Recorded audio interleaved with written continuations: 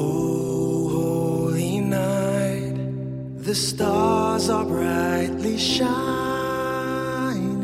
It is the night of the dear Savior's birth. Long lay the world in sin and error pining, till he appeared and the soul felt its worth.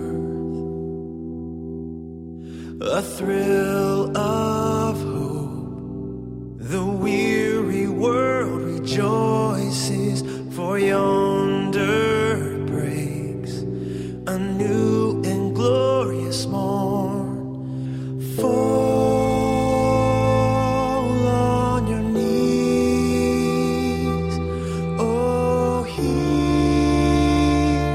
the angel voices,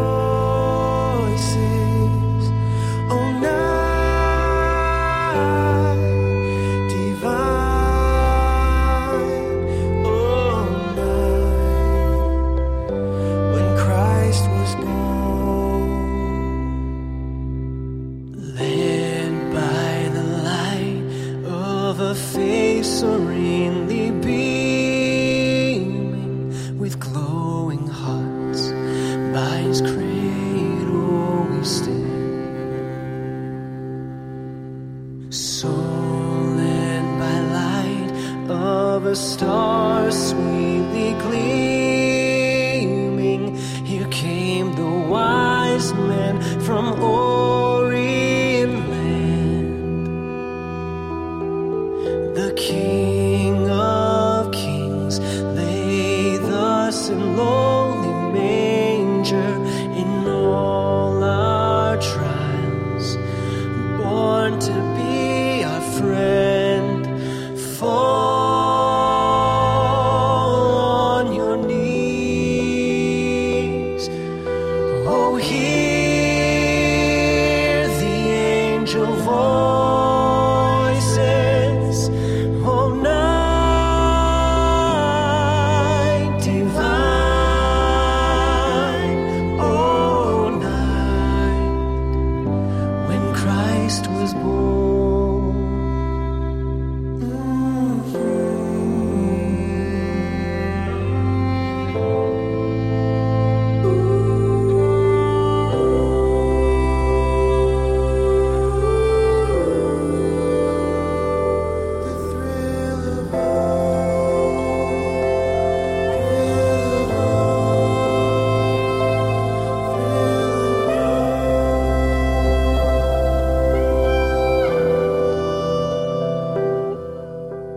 Truly he taught us to love one another. His law is love, and his gospel is peace. Chains shall he break, for the slave is our brother, and in his name all oppression shall cease. Sweet hymns of joy in grateful chorus raise we, let all within us praise his holy name. Christ is the Lord,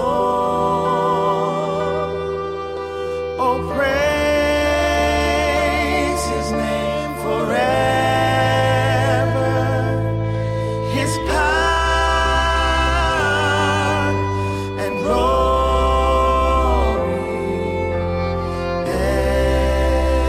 evermore proclaim.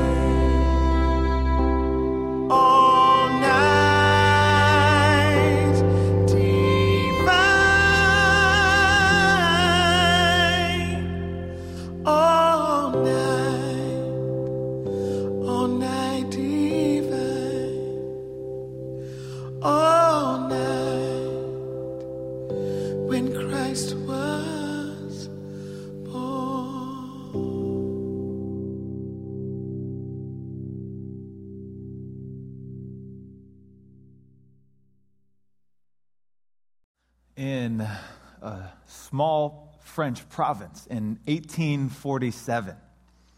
A local parish priest came along, and he came to a poet and a French commissioner of wines named Francis Cappeau.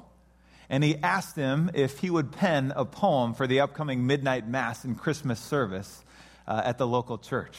Well, the man was shocked because he wasn't much of a church attender. And at the same time, he was honored that he would ask, and so he accepted this invitation, and very excited, he sat down to pen a poem. And he needed divine inspiration, and so he opened up the good book to the scripture, Luke chapter 2. And while they were there, the time came for a baby to be born. And she gave birth to her firstborn, a son. She wrapped him in cloths and placed him in a manger because there was no guest room available for them. And there were shepherds living out in the fields nearby, keeping watch over their flocks at night. An angel of the Lord appeared to them, and the glory of the Lord shone around them, and they were terrified. But the angel said to them, "Do not be afraid. I bring you good news that will cause great joy for all the people. Today in the town of David, a Savior has been born to you. He is the Messiah, the Lord. This will be a sign to you. You will find a baby wrapped in cloths and lying in a manger." Suddenly, a great company of the heavenly host appeared with the angel, praising God and saying, "Glory to God in the highest heaven, and on earth peace to those on whom his favor rests." And when the angels had left them and gone into heaven, the shepherds said to one another, "Let's go to Bethlehem and see this thing that has happened, which the Lord has told us about." So they hurried off and found Mary and Joseph and the baby who was lying in the manger. And when they had seen him, they spread the word concerning what had been told them about this child. And all who heard it were amazed at what the shepherds said to them. After he read Luke chapter 2, he penned the poem that so many of us know as "O Holy Night." And after Cappeau penned this poem, he realized it wasn't just a poem, but that it was a song in need of a musician's touch. And so he went to his friend, Adolphe Charles Adam, and he asked him if he would be a part of this.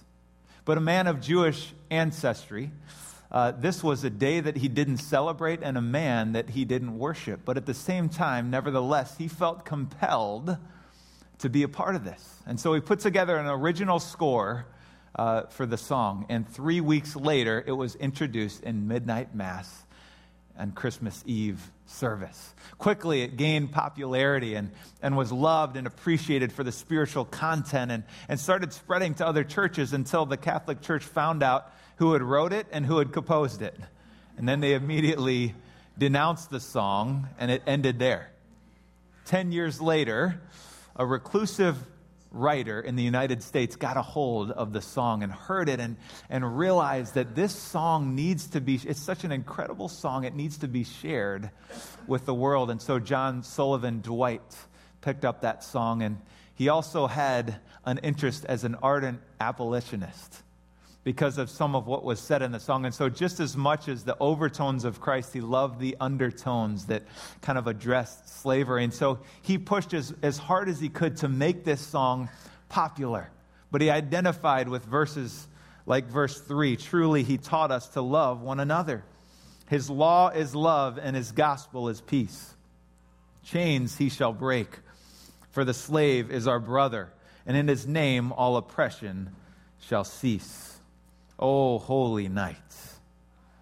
We call this the holy night, but everything that had historically been holy was broken on this night. In fact, in many ways, there was a redefinition of holiness that happened. For hundreds of years, things were set up a certain way. In fact, in the Old Testament, when you see the temple and how it was built in levels to experience the presence of God. You had the outer courts, and then the inner courts, and then the holy place, and then the Holy of Holies. And so each level, to advance into the next level, it was an exclusive thing. It became more exclusive until you got into the inside, and only one person once a year, the high priest, could enter into the Holy of Holies. So for the shepherds, dirty and worn, to enter in was unacceptable. Because there were laws about cleanliness for the Magi, for the wise men, practicers of a foreign religion. To enter any farther than the outer courts would be unheard of. But in one foul swoop, things changed. In one declaration, in one proclamation from the angels, all of a sudden it became, "Come as you are." And those that were deemed unacceptable were brought into the shepherds, dirty and warm, came into the presence of God. The Magi, unfit, came into it. Didn't just come into his presence, though, but they were the first people, the first humans to receive the message of the Lord and then to proclaim it to the world around them. Those that were deemed unfit, unacceptable, unworthy. There's a lot of parallels between Luke 2 and our song, "O Holy Night," today. When you think about it, that the song was inspired by a forgotten parish priest, that it was written by a local poet and wine distributor, and then that it was composed by a local Jewish man, and then made famous by a reclusive writer in America who had an agenda for the song. But the fact was that the song pointed people to Jesus. And we learn so much from the spiritual content from the song, but we learn even more from the irreligious context of this song. Jesus came to transform, and he came with a transformative message that he came to redefine order. And he opened up his arms of love to those that the system, that the religious, that the institution deemed as unworthy, he gave worth to by his invitation. This point in Luke chapter 2 is the axis of history. It's the tipping point. It's the night that everything changed. And it was a redefinition of holiness. It's not about inclusivity or exclusivity. No, it's about alienation versus reconciliation. God called us, all of us, back to him. In verse 10 it says, "I bring you good news that will cause you great joy for all people." I don't care who you are. I don't care where you're from. I don't care what you've done. I don't care what you wore today. I don't care what you smell like. I don't care what you have in your hand. I don't care what you don't have in your hand. You are invited into the presence of the Lord today. You are invited to experience his joy. And we look at this and we so underestimate, we don't appreciate the explosion of goodness that happens in the Christmas story. We don't properly understand the joy that has been made available to every single one of us. But it all of a sudden just happens in an instant. The Messiah is here. The Savior is born. And it came in a way that was completely unexpected. As I read and reread the story in Luke chapter 2, I lived in it this week. This word "suddenly," it just kind of kept gripping me and grabbing me. And read a Washington Post article this week about the sudden success of the Washington Redskins that was 20 years coming. And the premise was that so many people are so passionate and waiting and anticipating. I've got a little ring up here. I don't know if you can hear that or get rid of that. That would be great. But this article is about the pent-up anticipation of what was going to come. And we've been waiting for so long, for 20 years, and all of a sudden, it's just here. And we didn't even realize it. Just like last month, we were ready to kick the coach out and get rid of this person and that person. And then all of a sudden, it's right in front. Success is right in front of us. Suddenly, it is upon us, and people don't know what to do. Suddenly is an interesting thing because it often comes after years of anticipation. Look back into the Old Testament. You see Joseph. And suddenly, he's brought into the presence of the king, into the courts of the king. But it was 13 years of exile that he had. 13 years of praying and seeking for God's help. We see Moses, who went from prince to farmer. And he was out in the wilderness for year after year after year. And suddenly the presence of God shows up in form of the burning bush.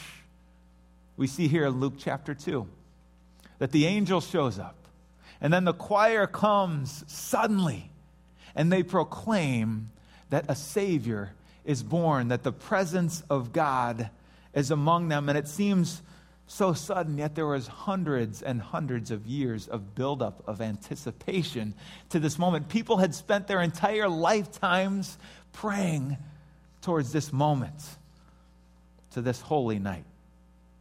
Now let's take a moment just to dissect this for a minute or two and indulge ourselves, because before we completely buy in, I read this and there's just a tiny little bit of cynic within me when I read this. And I see it and I think, okay, this is like the holy moment, right? This is the thrill of hope that we've been talking about through this sermon series. It comes from the song that we sang today, "O Holy Night," the thrill of hope that comes into these shepherds. And okay, they have this thrill of hope, but why? Because when I read it, nothing has actually happened yet, right?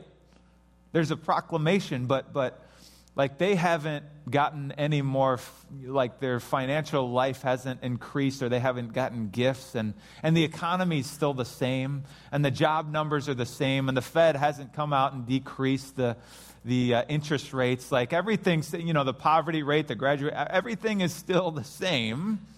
In fact, the shepherds were called to take this long journey, that they had to get on a crowded airplane and go to a city where there was no motel availability.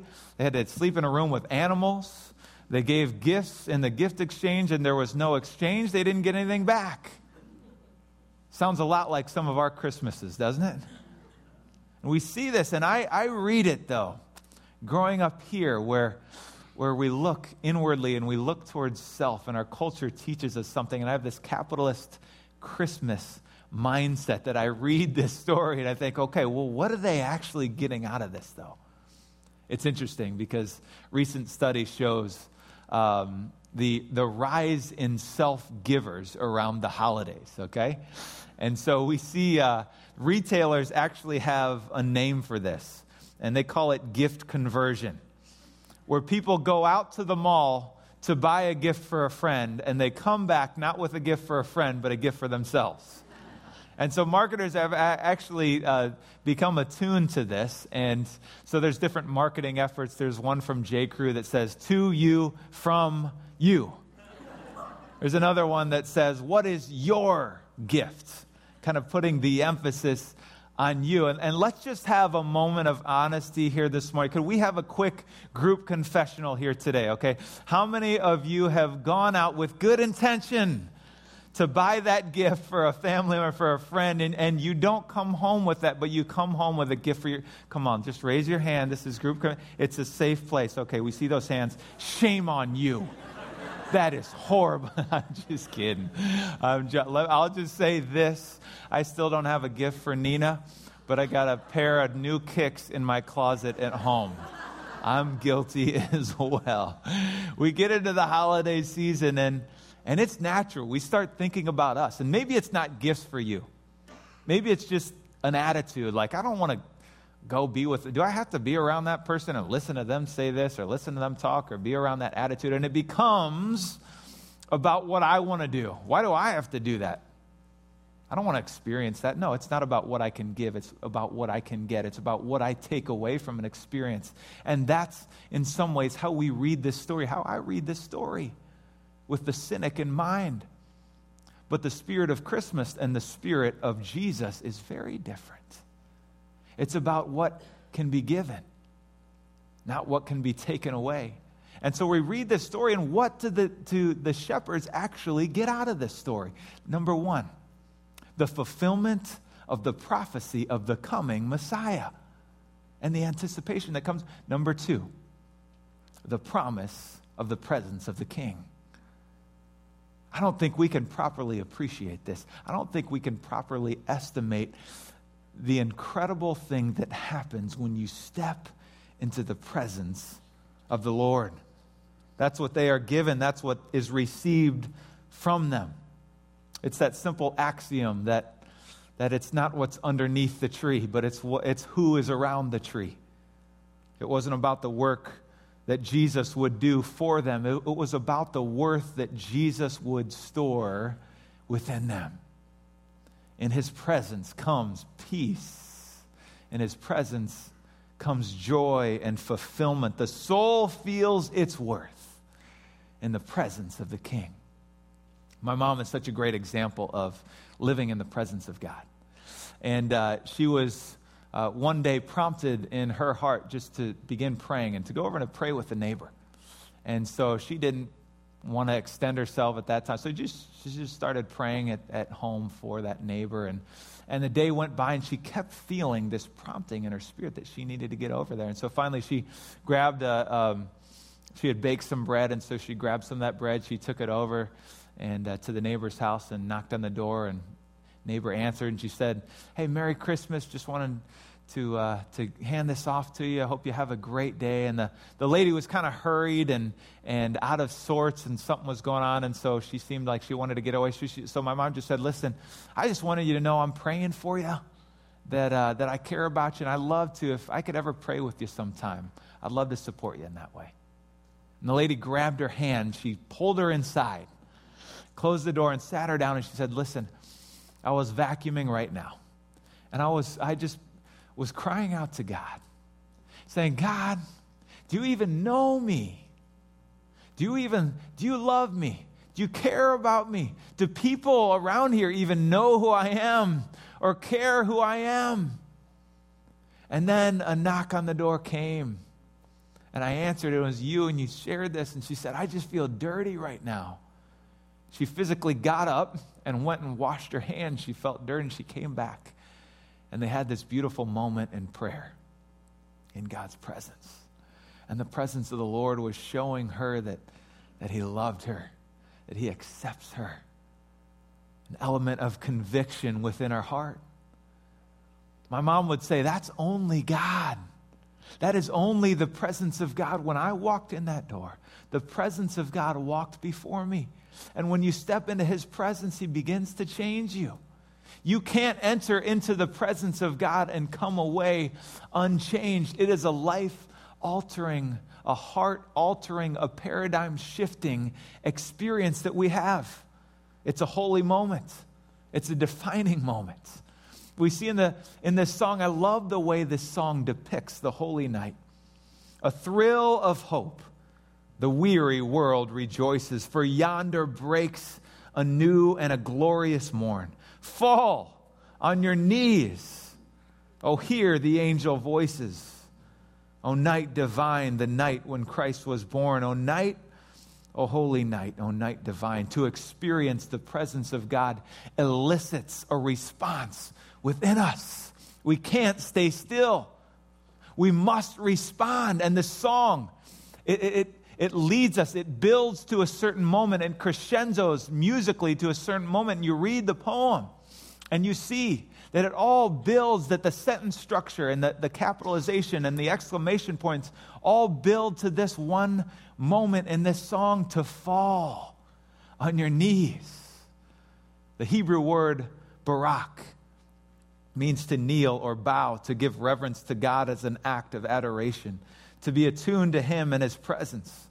Psalm 95:6 says, "Come, let us worship and bow down, Barak. Let us kneel before the Lord our God, our Maker, for he is our God, and we are the people of his pastures, the sheep of his hand."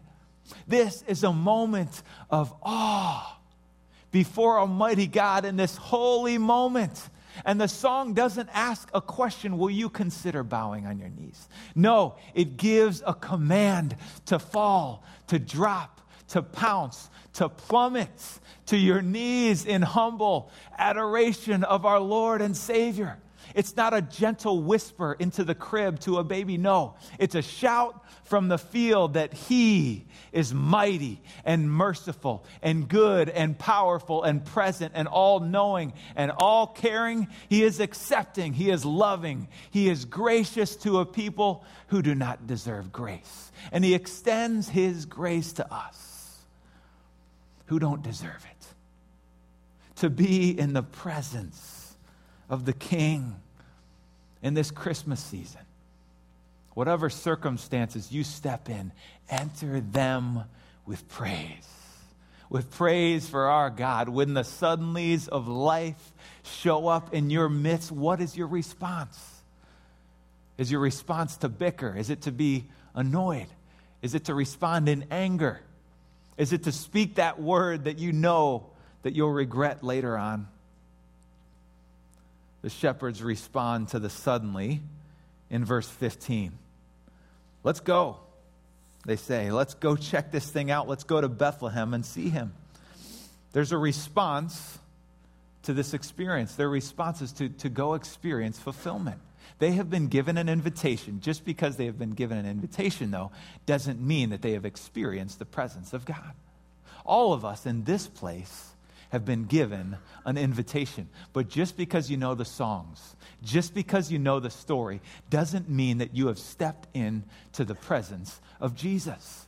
Every single one of us here has received an invitation, whether from a spouse or a parent or a friend or a child or a scripture verse or the prompting in our own hearts, or here this morning we have received an invitation into the presence of the King. And we have a responsibility. We have a calling to go to a confrontation to the presence of the Lord. Luke 5:32 says, I am here inviting outsiders, not insiders.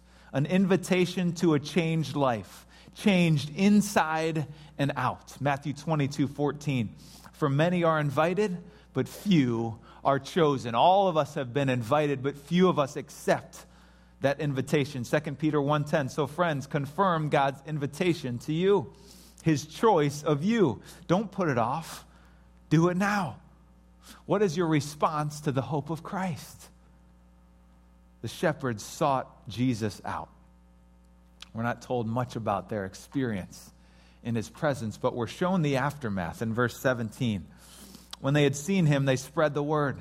Verse 18, all who heard it were amazed at what the shepherds said to them. Verse 19, the shepherds returned, glorifying and praising God for all the things they had heard and seen. I think our calling is twofold in this season. Number one, to get in the presence of God. Number two, to proclaim the presence of the Lord. We see this cyclical pattern in this scripture. It starts with proclamation, then it goes to invitation, then it goes to confrontation, and then it comes back to proclamation. It starts right there and ends right there. To proclaim the presence of God results in what? A proclamation of the presence of God. How does that happen? Only if we are able to enter into his presence and experience his presence through the invitation. At the end of the day, this story is about nothing more than the honor that we experience by being allowed into the presence of the Lord. Getting into his presence means two things. Number one, it means creating margin, just moments of margin, to spend time in his word this season. It means creating moments of margin to appreciate the life that God has given to us and the people, and moments of margin to prayer and seeking the Lord. Number two, it means being present in his presence. What do you mean by that? I mean that in the last week and a half, and all that we have digested as a country and the way that we continue to mourn for those kids and those families and grieve for them and try to learn how to become better through this experience and all that has happened, one thing that I've noticed and that I've appreciated is the way that parents are talking about their kids. See Facebook posts. Hey, just appreciate my kids today. Spending time with my children today. Appreciating what God has given to me. Trying to be present with my children today. There's been a response, a positive and I do it. When I take Ella to her school, instead of turning on the radio, I'm turning it off. I'm trying to enjoy our time together. We have a few moments together. I'm trying to be present in her presence. You can be here on a Sunday morning. You can be with your family. You can spend time in God's word, but it doesn't mean that you are you present in his presence? We are called, one of the greatest honors that we have received is to come into the presence of the King. In 1967. Dr. Raymond Edmond was the president of Wheaton Bible College. And he gave his last sermon entitled, Entering the Presence of the King. He had just had the opportunity to go over to Ethiopia and spend time with Haile Selassie, who was the emperor or the king of Ethiopia. And he was so impacted by his experience that he had to come back and share about it in this sermon. And so he talked about the idea of how he had to go early and he had to prepare himself and learn some things before he entered. And then he came in and he first stated his invitation. And then he had to receive confirmation to come forward. And then he stopped halfway and he had to get confirmation again. And hopefully he would then gain audience with the king. And he talked about the parallels, how to come into the presence of our king, we need to be prepared. We need to humble ourselves before him. And we need to understand and have a reverence for the invitation that we have been given. That to enter into his presence, there is no more life-giving thing in our world than to be in the presence of God. And he was talking about this to the students. And halfway through his sermon, he leaned over and he fell over and passed away in the pulpit. And it was this sudden moment, this collapse and this shocking moment. But what happened that day was that the students didn't leave that chapel. They began to seek the presence of the king. They began to spend time in the presence of the king, and they stayed overnight, and there began to be all-nighters, and revival ended up coming to the Wheaton campus.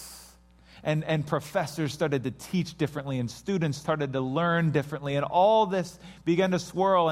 And right in that same year, the church that I grew up in had been planted, and some of the students started coming over, just trying to find and experience the power of God. They started coming to church.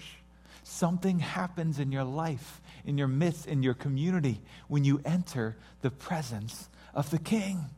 To enter his presence, it shouldn't be taken lightly.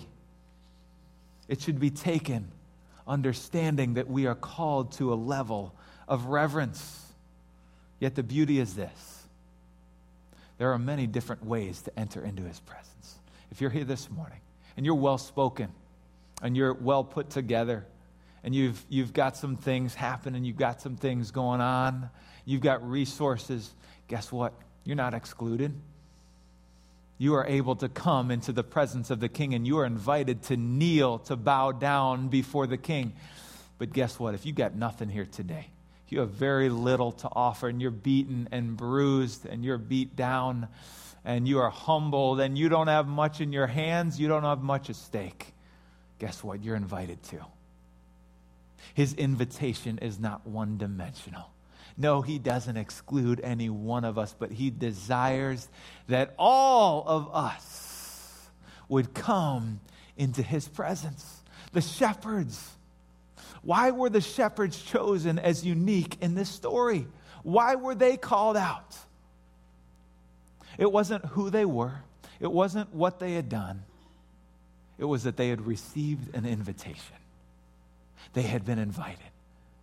And yes, they didn't receive any physical gift, but they got the greatest gift of all. That was to be able to enter into the presence of the Lord. The soul felt its worth within them as they entered his presence. And I pray that all of us do the same. Pray with me. Lord, we give you honor this morning. God, we give you praise and reverence today. And we thank you that your grace is sufficient for all our needs. Lord, as we read the Christmas story, as we enter into the Christmas season, Father, we pray that we would have an understanding of what this is all about. That we would have an awe at what you have done, to take the fringe of society and choose to use them as your mouthpiece to proclaim your word and to allow them into your presence. Today, that same invitation is evident and is here among us. That is, all might come into my presence. Come with reverence, though. Come to the King with whatever you have, with whoever you are, with whatever you've brought, whatever you look like, whatever you smell like. You are invited into the presence of the King. And so, Father, I pray that we would take seriously our calling and our opportunity this Christmas season, Lord. We pray these things in Jesus' name. Amen.